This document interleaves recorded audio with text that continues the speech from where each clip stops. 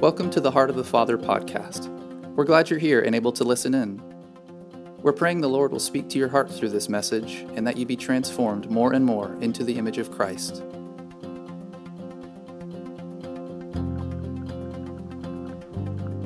Good evening. How's everybody doing? Good. It was John Wesley who said, I weigh everything, measure everything based on what it will yield in eternity. I feel like when I read the New Testament that Jesus, especially the writers of the New Testament, had more of a laser focus on eternity than we do. In our dealings with the Lord, very often our focus is not, it's not wrong. We want God to touch us. We want God to show His presence. That's beautiful. We want God to heal our hearts. We want God to fix our wounds and fix our marriages and our families. It's not wrong at all. But there are things that are more important.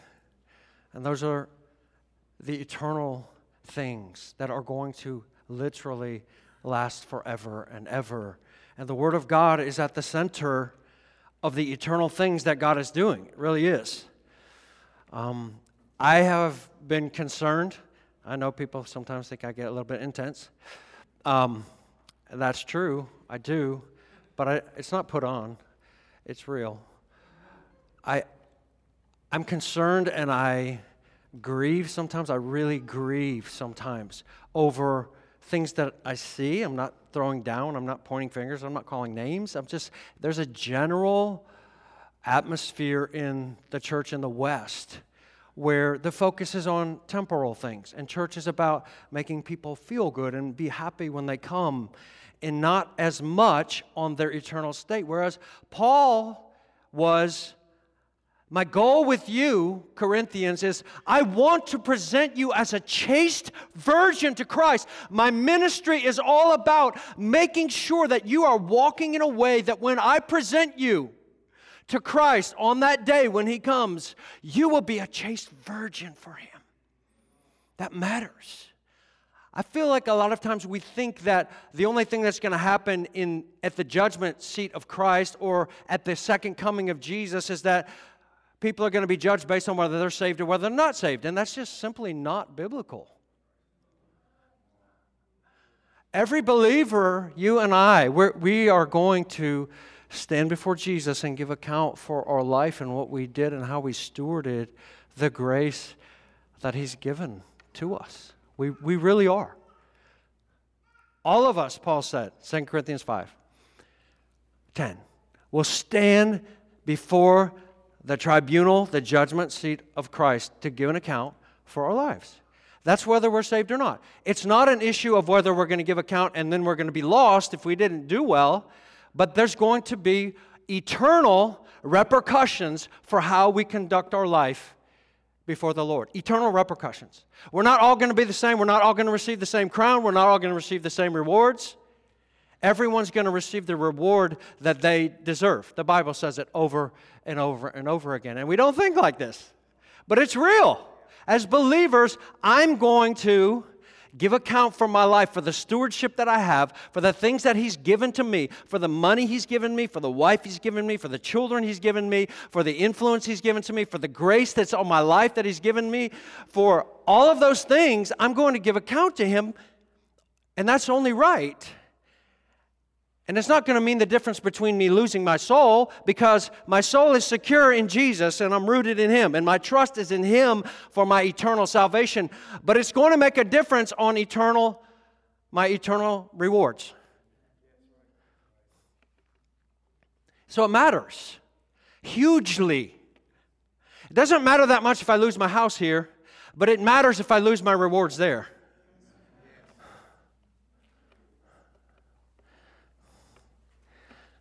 I know I'm a little intense. This is real, though. I just felt, leading into this, like we're going to go through some of these smaller chapters, 6, 7, 8, 9. Next week, there's a whole night for chapter 11. There's a whole night for chapter 12, okay, in here. So we're going to go through these smaller ones.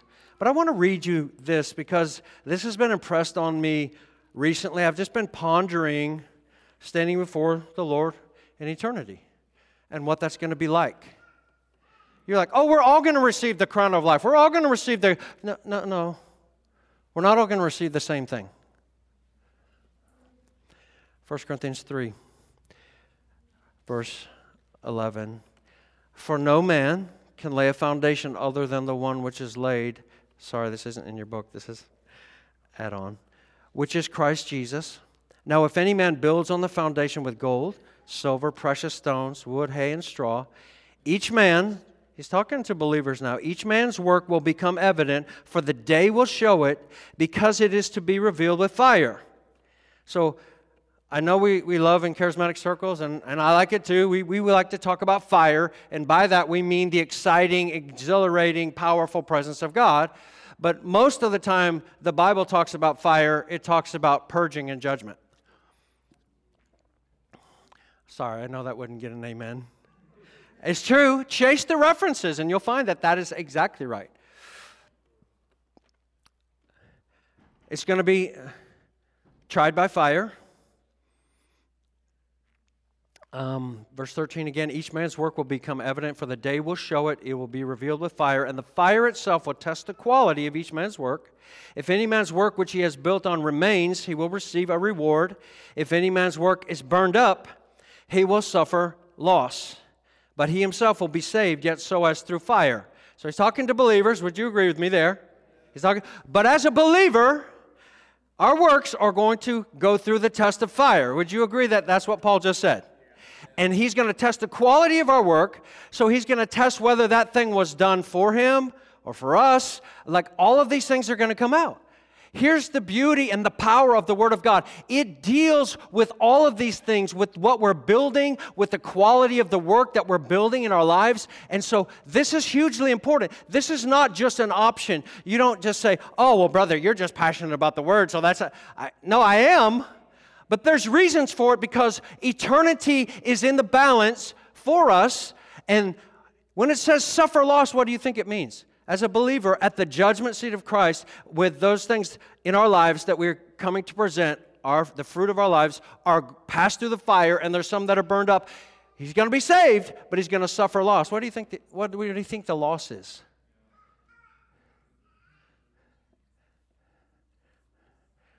Going to lose reward. But the rewards in heaven last forever. This is super sobering. It's not just like, oh, here's a gift card to Chick-fil-A. There's eternal reward. And the truth is, we can forfeit eternal rewards if we don't partner with the Lord. And His Word is at the heart of this. I want to just show you, I'm on page 18, this is number 6. You cannot separate Jesus from what He says. And here's the foundational principle. You cannot separate Jesus from what He says and still have the real Jesus. We talked about that. There's a lot of not real Jesus that's being preached out there. Okay, again, I'm not throwing down, not pointing fingers, I'm not calling names. I'm just saying that's a real thing. If you look on social media, you know that's a fact. Everyone will finally be judged by the things Jesus said.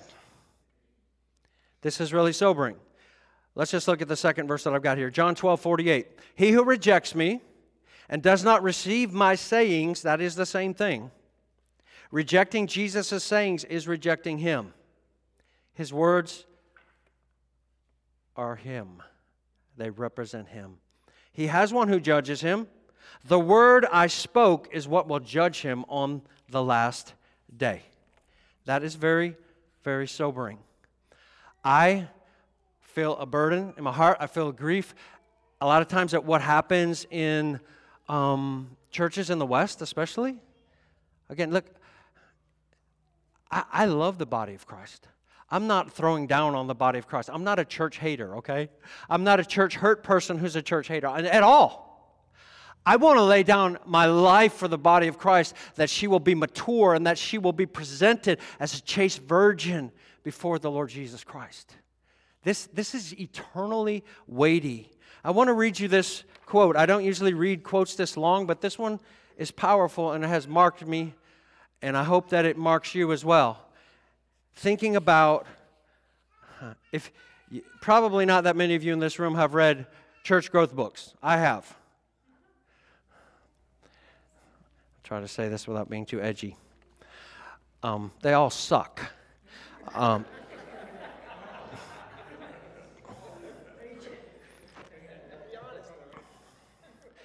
Was that too edgy? I'm sorry. All right, let me read you this quote from John Piper. I hope you hear this. So true. God did not ordain the cross of Christ or create the lake of fire in order to communicate the insignificance of belittling His glory. The death of the Son of God and the damnation of the unrepentant human beings are the loudest shouts under heaven that God is infinitely holy, and sin is infinitely offensive, and wrath is infinitely just, and grace is infinitely precious. And our brief life and the life of every person in your church and in your community leads to everlasting joy or everlasting suffering. If our preaching does not carry the weight of these things to our people, what will? VeggieTales? Radio? Television? Discussion groups? Emergent conversations? God planned for His Son to be crucified and for hell to be terrible so that we would have the clearest witnesses possible to what is at stake when we preach. It says exactly what He told Timothy in 2 Timothy 4:1-2. Preach the Word. In light of the coming of Christ, in light of the presence and power of God, in light of the final judgment, preach the Word because it carries eternity in it, and the consequences of responding to it or not have eternal, lasting consequences. What gives preaching its seriousness is that the mantle of the preacher is soaked with the blood of Jesus and singed with the fire of hell. That's the mantle that turns mere talkers into preachers. Oh, that the rising generations would see that the world is not overrun with a sense of the seriousness about God. There is no surplus in the church of a sense of God's glory. There is no excess of earnestness in the church about heaven and hell and sin and salvation, and therefore the joy of many Christians is paper thin. Can I tell you those things are connected? We cannot grasp and understand the love and the grace of God, and I have observed this over decades in ministry. People struggle to connect with the love of God and with His grace. And the reason is because whoever's forgiven much loves much. And if you don't see the depth of sin, of being in rebellion against God, and I don't want to be too graphic here, but the way the Bible presents and portrays sin is basically like giving God the finger every day of your life and say, I don't care about you. You mean nothing to me. That's at the heart of, in the essence of what sin is. And it's not okay to the God who is glorious and created everything for His glory and for Himself, for His creatures who were made to image His greatness, to do that to Him. That's not okay. I know you don't see yourself as doing that. I personally do see myself as doing that. That's the way I live my life. And honestly, I think that's one of the reasons, just for me personally, I'm just observing that I have never struggled in my Christian life to believe that God loved me and that His grace was absolutely, astoundingly undeserved in my life. I don't deserve anything. I deserve nothing from God. But His grace is lavish. It should blow our mind. And if His grace and love don't blow our mind, it's because we don't see the depth of what we were and how we lived. We flatter ourselves. This is Psalm 36:2. The wicked flatters himself so much in his own eyes that he cannot see or hate his sin.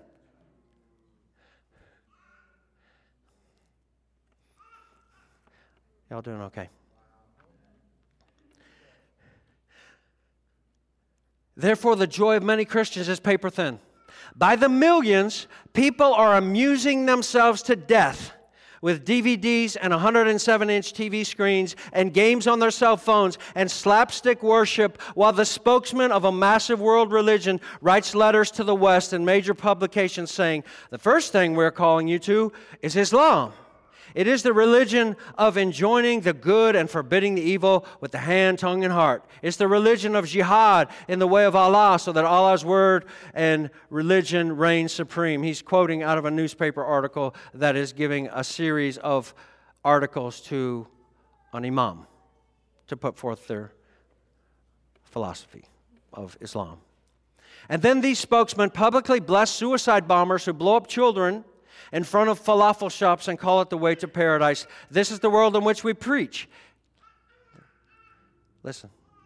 And yet, incomprehensibly, in this Christ-diminishing, soul-destroying age, books and seminars and divinity schools and church growth specialists are bent on saying to young pastors, this is true. Lighten up. Get funny. Do something amusing. To this I ask, where is the Spirit of Jesus? If anyone would come after me, let him deny himself and take up his cross and follow me. Whoever would save his life will lose it, but whoever loses his life for my sake will find it. If your right eye causes you to sin, tear it out and throw it away. For it's better that you lose one of your members than that your whole body be thrown into hell. Any one of you who does not renounce all that he has cannot be my disciple.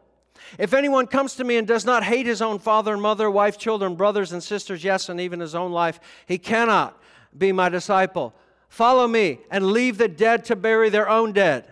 Whoever would be first among you must be the slave of all. Fear him who can destroy both soul and body in hell. Some of you they will put to death, but not a hair of your head will perish. By your endurance you will gain your lives. Would the church growth counsel to Jesus be, lighten up, Jesus.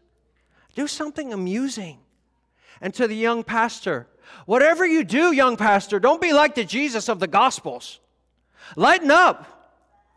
From my perspective, which feels very close to eternity these days, that message to young pastors sounds increasingly insane.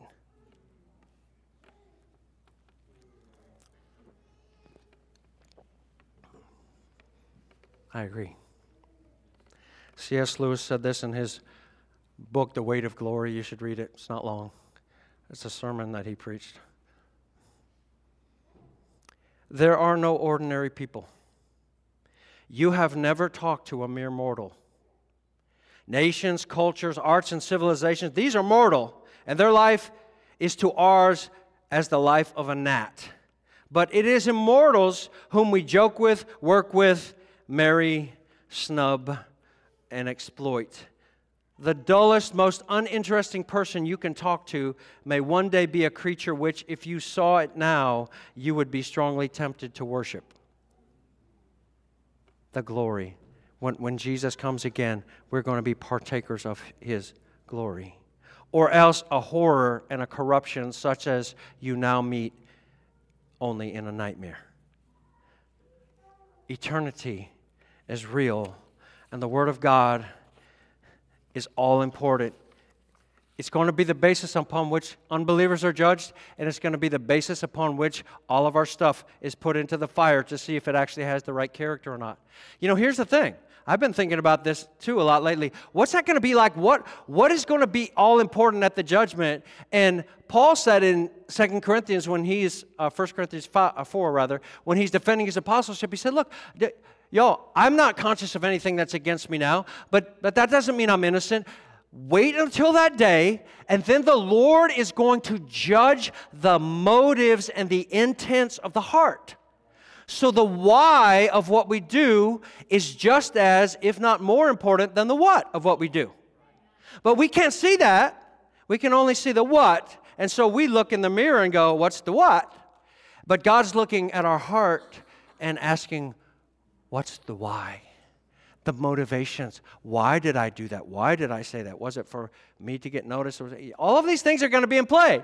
And you go, oh my goodness, brother, why are you putting us under condemnation like this? I'm not putting us under condemnation. I'm telling us what's going to happen according to the Bible.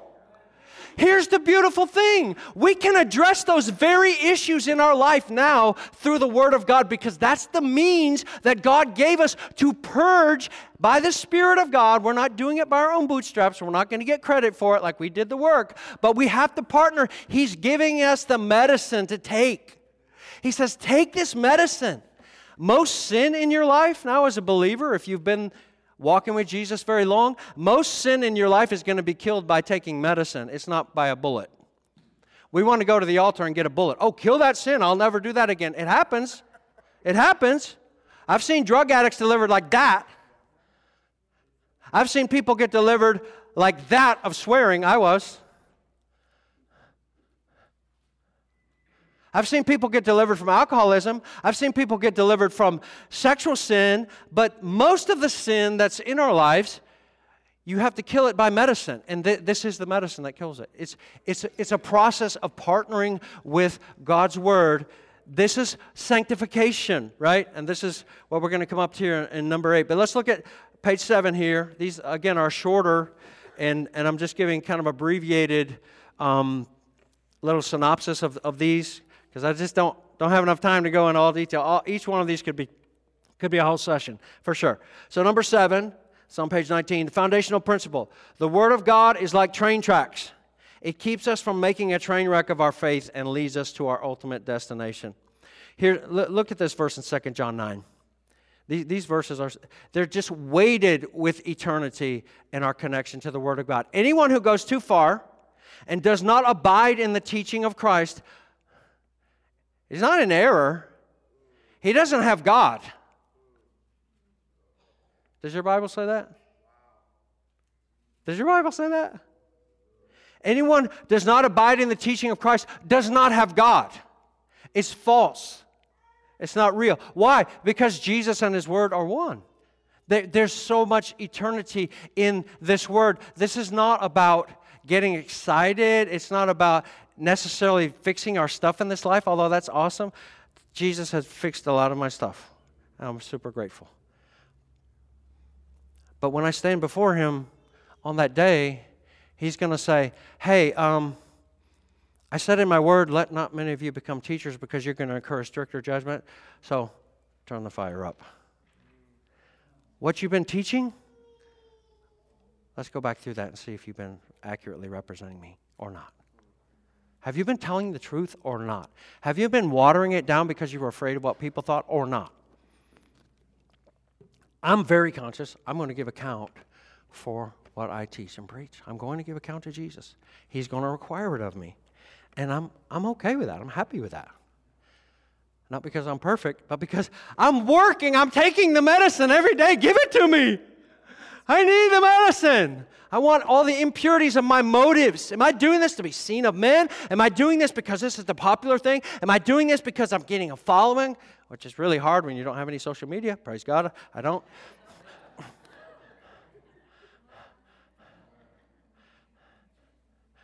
I really don't care. Well, but why? He's going to put, the why is going to come out. Here's the thing. When we stand before perfect light, everything becomes visible. Everything. There is no hiding anything, and that's beautiful. Here's the glory of it. This word reveals. It reveals. Have you read Hebrews 4, 12, and 13 lately? The Word of God is alive. It's powerful. It penetrates to the division of soul and spirit and the joints and marrows. And it's a discerner of the thoughts and the intents of the heart. It sees right into you and sees why you did that. Why did you say that? Why did you do that? Why did you give that money? Because everybody was watching you. Just saying. It cuts right down to the motive, and I want it to do that.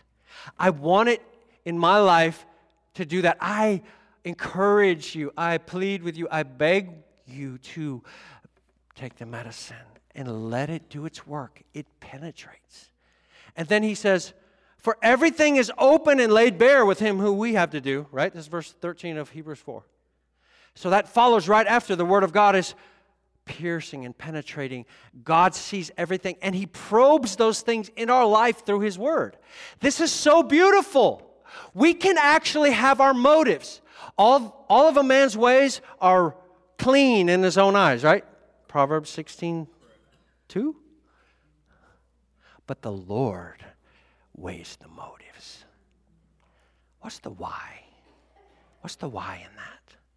Did you do that for me, for my glory, or did you do that for you and for your glory?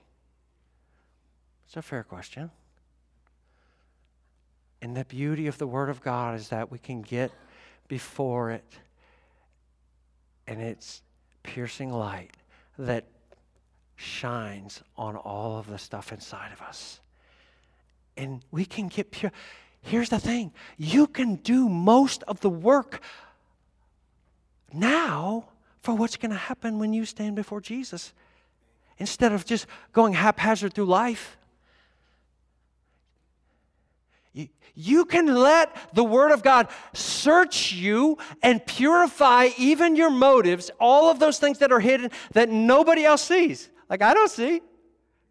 Sometimes the Lord gives leaders like Peter a glimpse inside the heart of Ananias and Sapphira. Can you see why what they did was good? But why they did it was very bad. And the Lord said, no, I desire truth where? Not necessarily in your doctrine. I desire truth in the innermost being. I want to see truth in the core of who you are and what you're doing and why you're doing it. This is the power and the beauty of the Word. This is why Jesus said, when He's praying in John 17, right before He's going to the cross, Father, sanctify them in your truth. Your Word is truth. This is the sanctifying agent. This is the medicine that we take. This is the thing that can cleanse our heart and our motives. How many have ever caught yourself justifying all kinds of junk in your mind? Oh, yeah. I did that because, and you even tell other people, this is what I did, and you justify yourself, and you get defensive of somebody if they would dare to question your motive. What in the world? Perfectly pure little old me. And the Lord's shining with His Word is going, you're lying. You're lying right now. You're lying. And the Holy Spirit inside's going, shut up, you're lying. And then we can say, dang. Lord, take your word. Purge me down to the depths of my soul. I love David in Psalm 51. Wash me. Cleanse me with hyssop. Scrub me down inside because my heart hasn't been right before you. You desire a pure heart and a steadfast spirit, and you want truth in the innermost parts. I've told you the story before in my business where I lost half of my business in one day. It was a bad day. Had a house under construction. And the Lord in His mercy gave me a good butt whipping. I lied on a bid that I made. I didn't think I lied. I rationalized it to myself. I didn't really lie. That wasn't really a lie. That wasn't a lie. The Lord said, that was a lie. I said, Lord, that really wasn't a lie. He's like, no, it was. And they called me on it. And that company was half of my business. I didn't feel good. I felt really bad. I felt ashamed. I felt stupid. I felt really chastened by the Lord. But the Lord gave me grace to repent.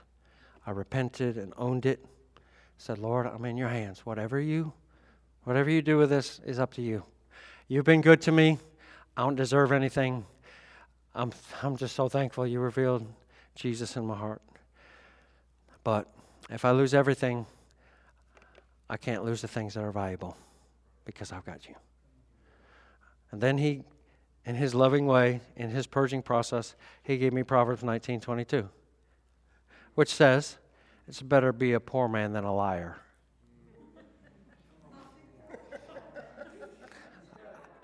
I said, praise God, I got the better deal. I got the better deal. I'm not going to be a liar. Because that bleeds over. Like when we trade truth for something else, like money in that case, or potential for money, we're actually degrading and losing part of our soul. And here's the thing. How dumb is it? Because when we stand before Jesus, the first thing we're going to see is, oh, dang, I thought that was hidden. Everything's going to be shown. It's going to go into the fire and boom, gone.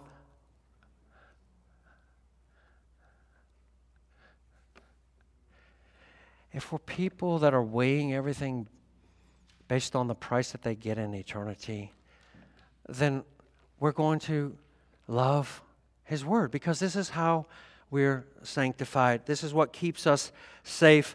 1 Timothy 4:16 on here. Pay close attention. Paul's saying to Timothy, pay close attention to yourself. That means your life. And to your teaching. Persevere in these things. I take courage because of the way that Paul encourages Timothy and Titus to persevere in teaching sound doctrine. Because sometimes it feels hard.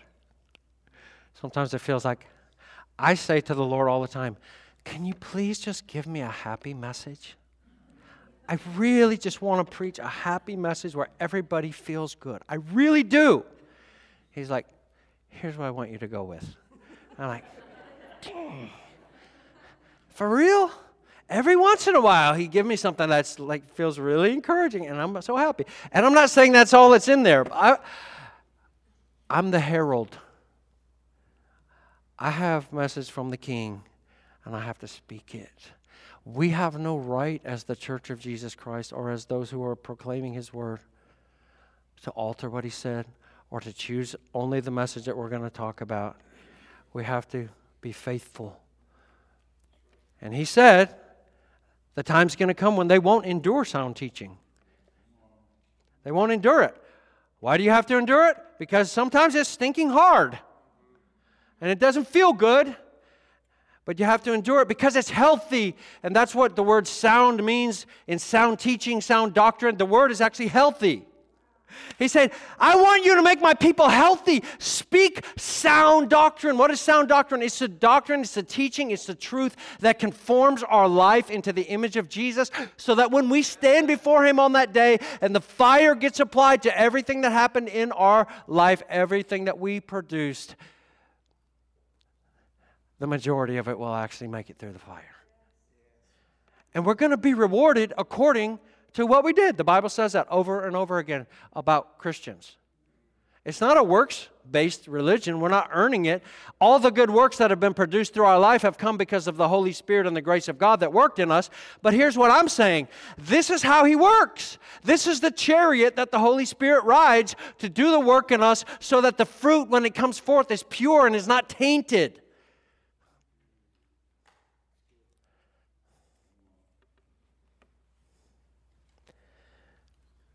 I read this verse on Sunday, Revelation 2:23.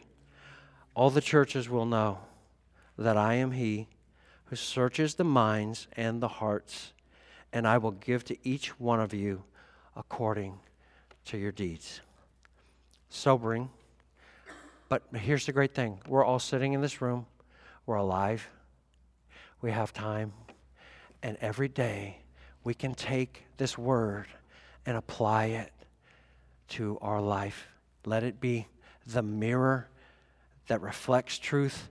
Let it be the medicine that makes us well. Let it be the tonic that cures us of the darkness that's in us, the light. Keep us on track. Pay attention to yourself and your teaching. Persevere in these things, for as you do this, you will ensure salvation both for yourself and for those who hear you. What? I thought Timothy was already saved. He was. Paul said, if you get off the train tracks, though, if you get off with your teaching, if you start teaching stuff in order to draw people to yourself.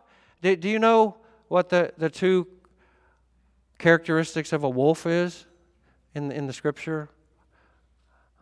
The wolf that comes and devours the sheep. In Acts chapter 20, Paul said that they teach strange doctrine in order to draw people to themselves. So whenever there's that drawing to yourself, and they're taking the Scripture and coming up with the most bizarre things, but that sounds super exciting, that's the definition of a wolf in the Bible. I didn't make that up. Paul did. All right, let's flip over to number 8. That's page 20. The foundational principle is the Scriptures are the Holy Spirit's powerful tool to transform our life and character into Christ's image. Let's read some of these verses. They're so powerful. How can a young man keep his way pure? By keeping it according to your word. Sanctify them in your truth. Your word is truth. And I love this one, 1 Thessalonians 2:13. For this purpose we also constantly thank God that when you received the word of God, which you heard from us, you accepted it not as the word of men, but for what it really is. What is it really? It is the word of God which also performs, it's present tense verb. It performs its word. It is performing its word in you who believe. The word of God, when we believe it, when we take it into ourselves, is always working and producing the fruit.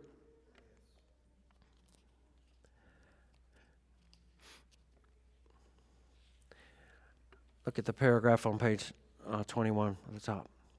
The Word of God is filled with God's own life and power. It's always working wherever it is believed and embraced.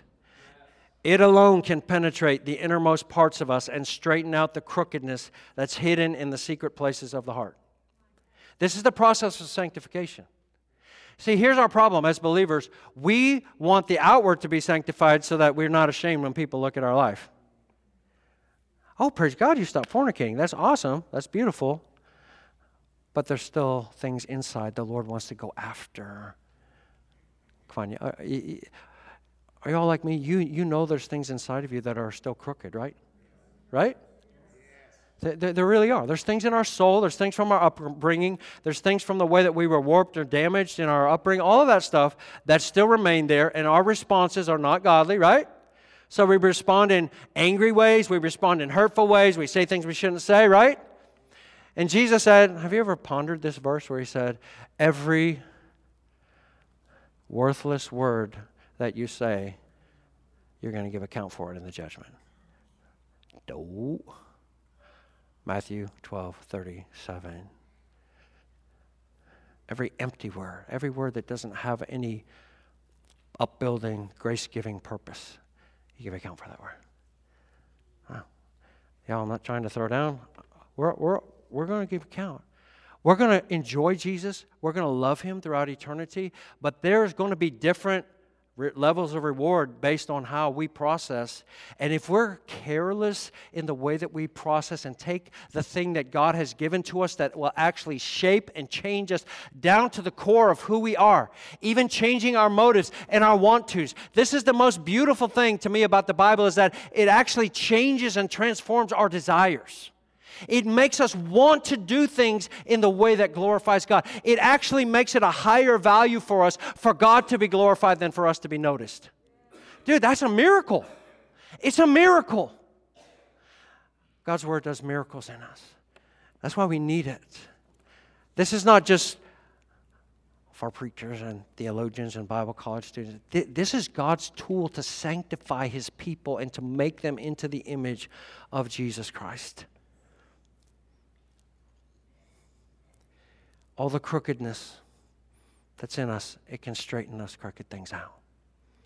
I've been at it for a little while, 47 years. But I'm only 48. No, I've been at it for a while. I've been at it for a while. And I've seen a lot of crooked things. This is to the glory of God and to my own joy. I've seen a lot of crooked things inside of me, attitudes and different things that have been straightened out. I'm like, Lord, you are the master. You can take a pretzel and go, watch this. Like, how did you do that? It's a miracle. This is the tool. This word, breathed on by the Holy Spirit and inhaled by us, changes our life and changes our eternity. That really is the only thing that we need to know to move forward and go, I need more of the Word in my life. This is so powerful and amazing. Sin is usually killed in us by a long-term application of God's medicine rather than a bullet. I said that before. I think that's true. So let's just take one example. Since I called myself out as a liar already, I don't think I'm a liar now. That's not what I do now. But I'm definitely more sensitized to it. When I lost a ton of money, I definitely became much more sensitive to lying and much more careful about how I said things. Exaggeration? Spin?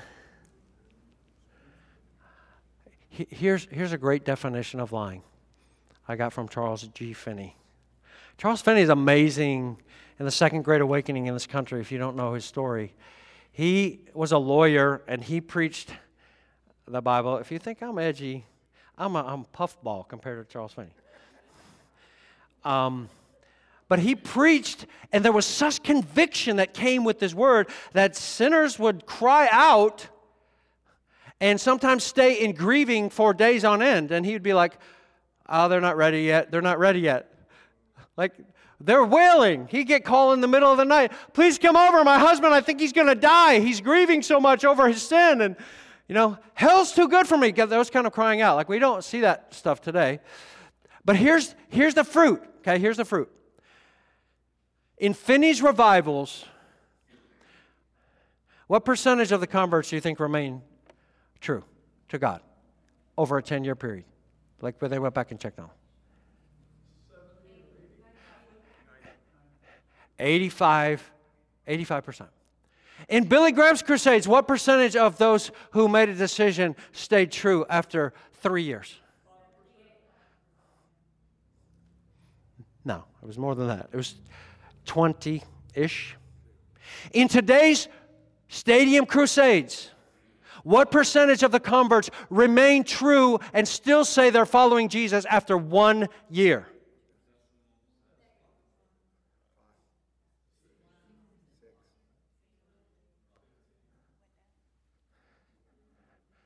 Is there a difference?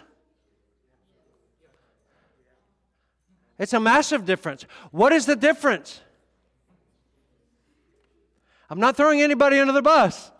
I'm just saying, the way Finney presented it, there was such a thorough dealing of you know what you're doing here. Like, you're not just saying a prayer and writing your name on a card. You're giving your whole life to Jesus, and everything in you has got to start the process right now of getting the medicine.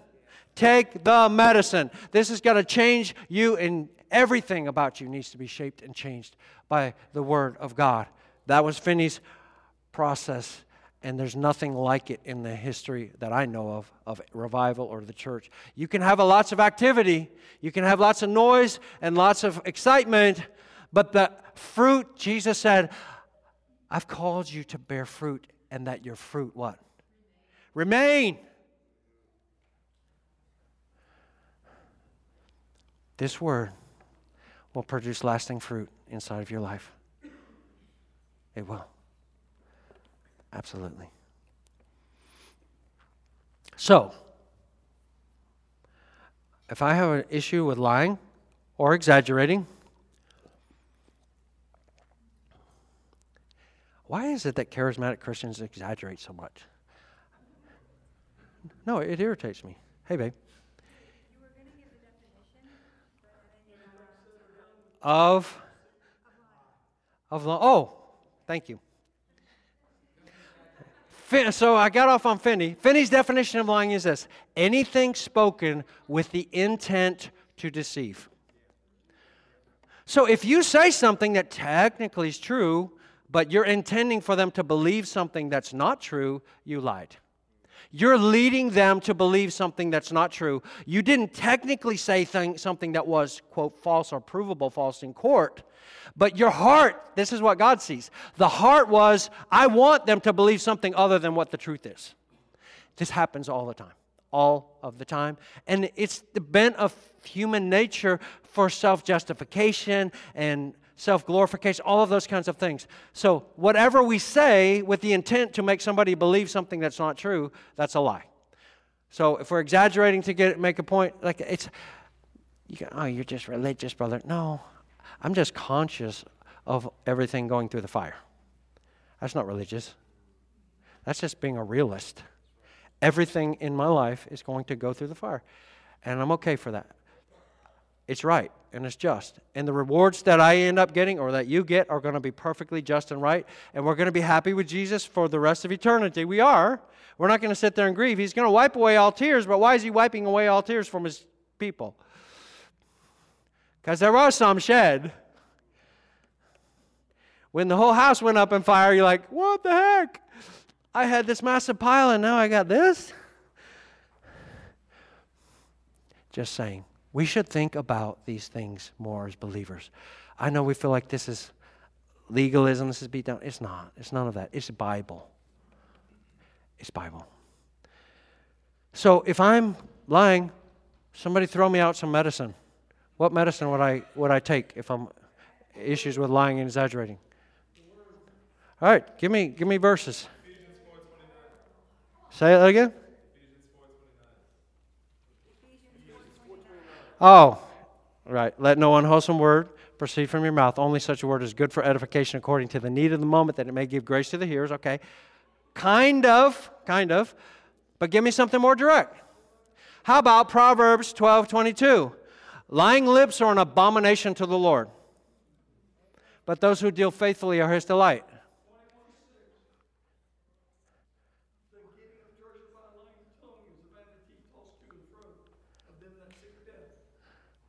Okay. I need my interpreter here because my hearing aids are not good. Sorry, Tim. Say it again. The getting of treasure by a lying tongue is a vanity. Okay. There you go. What verse is it? 21:6. Okay. Proverbs 21:6. All right. What about this one? John 8:44. You're of your father the devil, and you want to do the desires of your father. He was a murderer from the beginning and does not stand in the truth because there's no truth in him. Whenever he speaks a lie, he speaks from his own nature, for he is a liar and the father of liars. I know the devil's not your father if you're born again, but when we lie, we're taking on his nature and acting like him. So here's what I do, because I'm old school and I don't know how to use an iPad. I take 3x5 cards and I write verses on it, and I'll have a stack of them like that. And if I see areas of crookedness in my life, I take those out and I take it as medicine. And I'll lay on the floor and I'll hold them up to the Lord and I'll pray those verses. I'll say, Lord, the devil is not my father, you are. You are the God of truth. Let truth only come out of my mouth and out of my heart. I do not want to partner with the enemy of my soul anymore by lying, exaggerating, or misrepresenting the truth. Even if it makes me look stupid and like a fool, I want to speak what's true and honest before you. How about Revelation 21:8? We had a little Bible study with our kids one time. One of my sons was being influenced by one of his relatives who seemed like a habitual liar.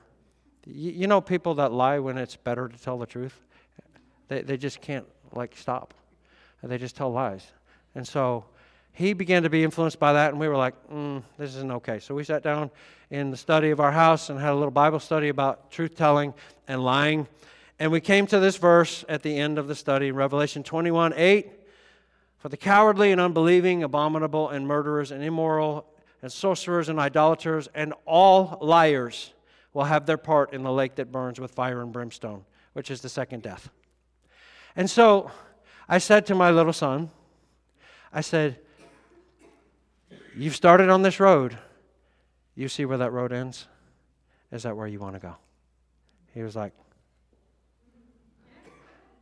No. My wife can testify to this day. It's not because I'm awesome. It's because the Holy Spirit took the medicine and applied it to his heart. He's one of the most brutally honest people that I know in this world. Like, he will tell off on himself, it doesn't matter. He will tell you the truth. He's at his job right now, and his bosses want him to, did you just fill out this on the report, whether it's whatever, fill out there's so many hours or whatever. He's like, I can't do that. They're like, what are you talking about, dude? Do that. If the job, you were there from 9 to 10:30, put on there you were there 9 to 12, and then you took lunch. He goes, I can't do that.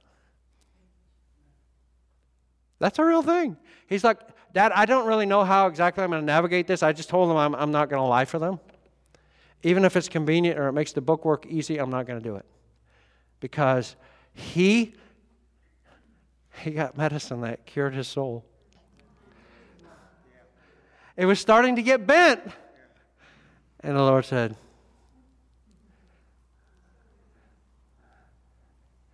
it's beautiful. It's beautiful. And then one last vitamin. Ephesians 4:25. There's so many, right? How many could you get on truth-telling and on the God of truth? 30 easy? 30 easy. You wouldn't have to work hard to get 30. Here's the thing. It makes me crazy sometimes, and it frustrates me. Like, why don't we do this? We've got these issues that are recurring, and I talk to people. I do a lot of counseling with folks, and my heart is for them to be helped. And I'm like, show me the swords that you're using. What swords are you using in this fight? Oh, what do you mean? This is what I mean. Tell me what swords you're using. What verses are you using to fight this crookedness in you and to let the Holy Spirit have something to work with to take your pretzel and go like that? I go, huh? The Word. This is what he said will sanctify you. This is the chariot that the Holy Spirit rides. The Word of God, right? Take the scriptures. Put them on your phone. Put them on the iPad. Pray those over. Meditate on those things. Think about them. Ponder them. Talk to the Lord about them. In the days when I was working business and doing ministry, I was exhausted all the time, and so I had to pray. When I prayed, I had to walk or I'd fall asleep. That's a real thing. And a lot of times when I'm doing this with cards, I'd just lay on the ground. I'd be so tired, and I'd just hold it up to the Lord and say, Lord, this is what I need you to do. I'm so tired, but this is crooked in me, and that's not okay. Would you work this in me? And a lot of times I'd pray, and I'd read it, and I'd read it again, and I'd pray, and I'd read it, and I'd read it again, and I'd make declarations, I'd make affirmations, say, God, you are the God of truth, and you are my Father, and your DNA is inside of me. You said that the divine sperm abides inside of me.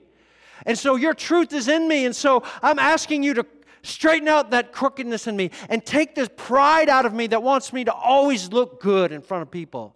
Like that's evil, and it makes me do things that are wrong, and it makes me dishonor you and not represent you. Lord, get down to the deep places in my heart of why I do that. I don't know. I say to the Lord all the time, there's things down in me that are crooked, and I can't reach them. If I could reach them, I would, and I'd pull them out, but I can't reach them. He's like, I got something for you. Open. Take this medicine. Put it in your mouth. Suck on it. Meditate on it. This book of the law shall not depart from your mouth, but you shall meditate on it day and night, right? This is God's formula to Joshua. You've taken over this gigantic role of Moses, of leading the people into the promised land when Moses himself failed and couldn't get in. But here you go. Take his position. Gulp. Moses failed, and you want me, little Joshua, to take his position? And the Lord said, yes. It's going to be okay. If you will take the book of my law, put it in your mouth, meditate on it. Meditation is musing over it, talking about it, praying it, pondering it in your soul. Let it resonate inside of you like you would a good piece of Godiva chocolate. You put it in your mouth and you just suck on it a little bit at a time and go, oh, this is my former life, y'all. Every now and then I'll do chocolate. I like it. That's what you do with the Word of God. And it gets down on the inside of you. Any of you boys, when you were younger, did you have BB guns? Yeah. How many of you ever put BBs in your mouth to hold them? You ever do that? Jeff, you did. All right. I guess we're old, bro. You put BBs in your mouth. Mama said, "What's that in your mouth?" Nothing. Get those BBs out of your mouth. Because she knows if you keep those BBs in your mouth, you're going to swallow some of those. They're small and they're slippery. The Lord said, "Joshua, don't be intimidated. Put this in your mouth. Day and night. Put it in your mouth. It'll give you wisdom. It'll give you character. It'll give you conviction. It'll give you insight. It will cause you to be successful wherever you go, and you will lead the children of Israel into the promised land." So many applications of Scripture.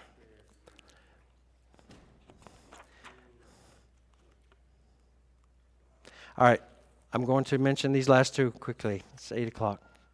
Thank you all. Number 9, the Word is essential for equipping. All Scripture is God-breathed. It's profitable for teaching, for reproof, for correction. Did you ever think about those 3 words right there? Teaching, reproof, correction, and then training in righteousness. What's reproof? What's reproof? Yeah, it's rebuke. That's wrong. Scripture goes, that's wrong. Don't do that. Don't lie. Correction. No. This way. Training. Come on. Come on. Come on. You can do 5 more reps. Come on. Come on. In righteousness, that the man of God, that the woman of God may be adequate, completely prepared, equipped for every good work. The Lord has called all of us to do good work. He's called all of us to do things in His kingdom. And the way that we get equipped, and the way that we get ready, and the way that we get corrected, and the way that we get in the right vein to where what we do actually is going to produce fruit that's going to pass through the fire and be okay, is from the Word of God. Sounds like military training. It's like that. Only the Word of God can make us ready for what lies ahead. We need all of it. We need all of it. There's so many areas. Think about an area. We get equipped in prayer through the Word of God too, right? If you abide in me and my words abide in you, you ask whatever you will. Is that true? Is that true? And it will be done for you. And then number 10, the Word is our singular offensive weapon. This is on page 23. The foundational principle is the Word of God, the sword of the Spirit, is the one lethal offensive weapon in our spiritual warfare against Satan. Take up the sword of the Spirit, which is the Word of God. Come on, fight. Jesus said to him in the wilderness, "Go, Satan, for it's written." And then he quoted 3 verses from Deuteronomy from memory. I love that. And the devil left him. Submit therefore to God. Resist the devil. He will flee from you. And then 1 John 2:14. I love this verse. I have written to you, young men, because you're strong. Why are you strong? And the Word of God abides in you, and you have overcome the evil one. This is the offensive weapon. In our heart and in our mouth, it has power, and we can cut the devil. Devil's evil.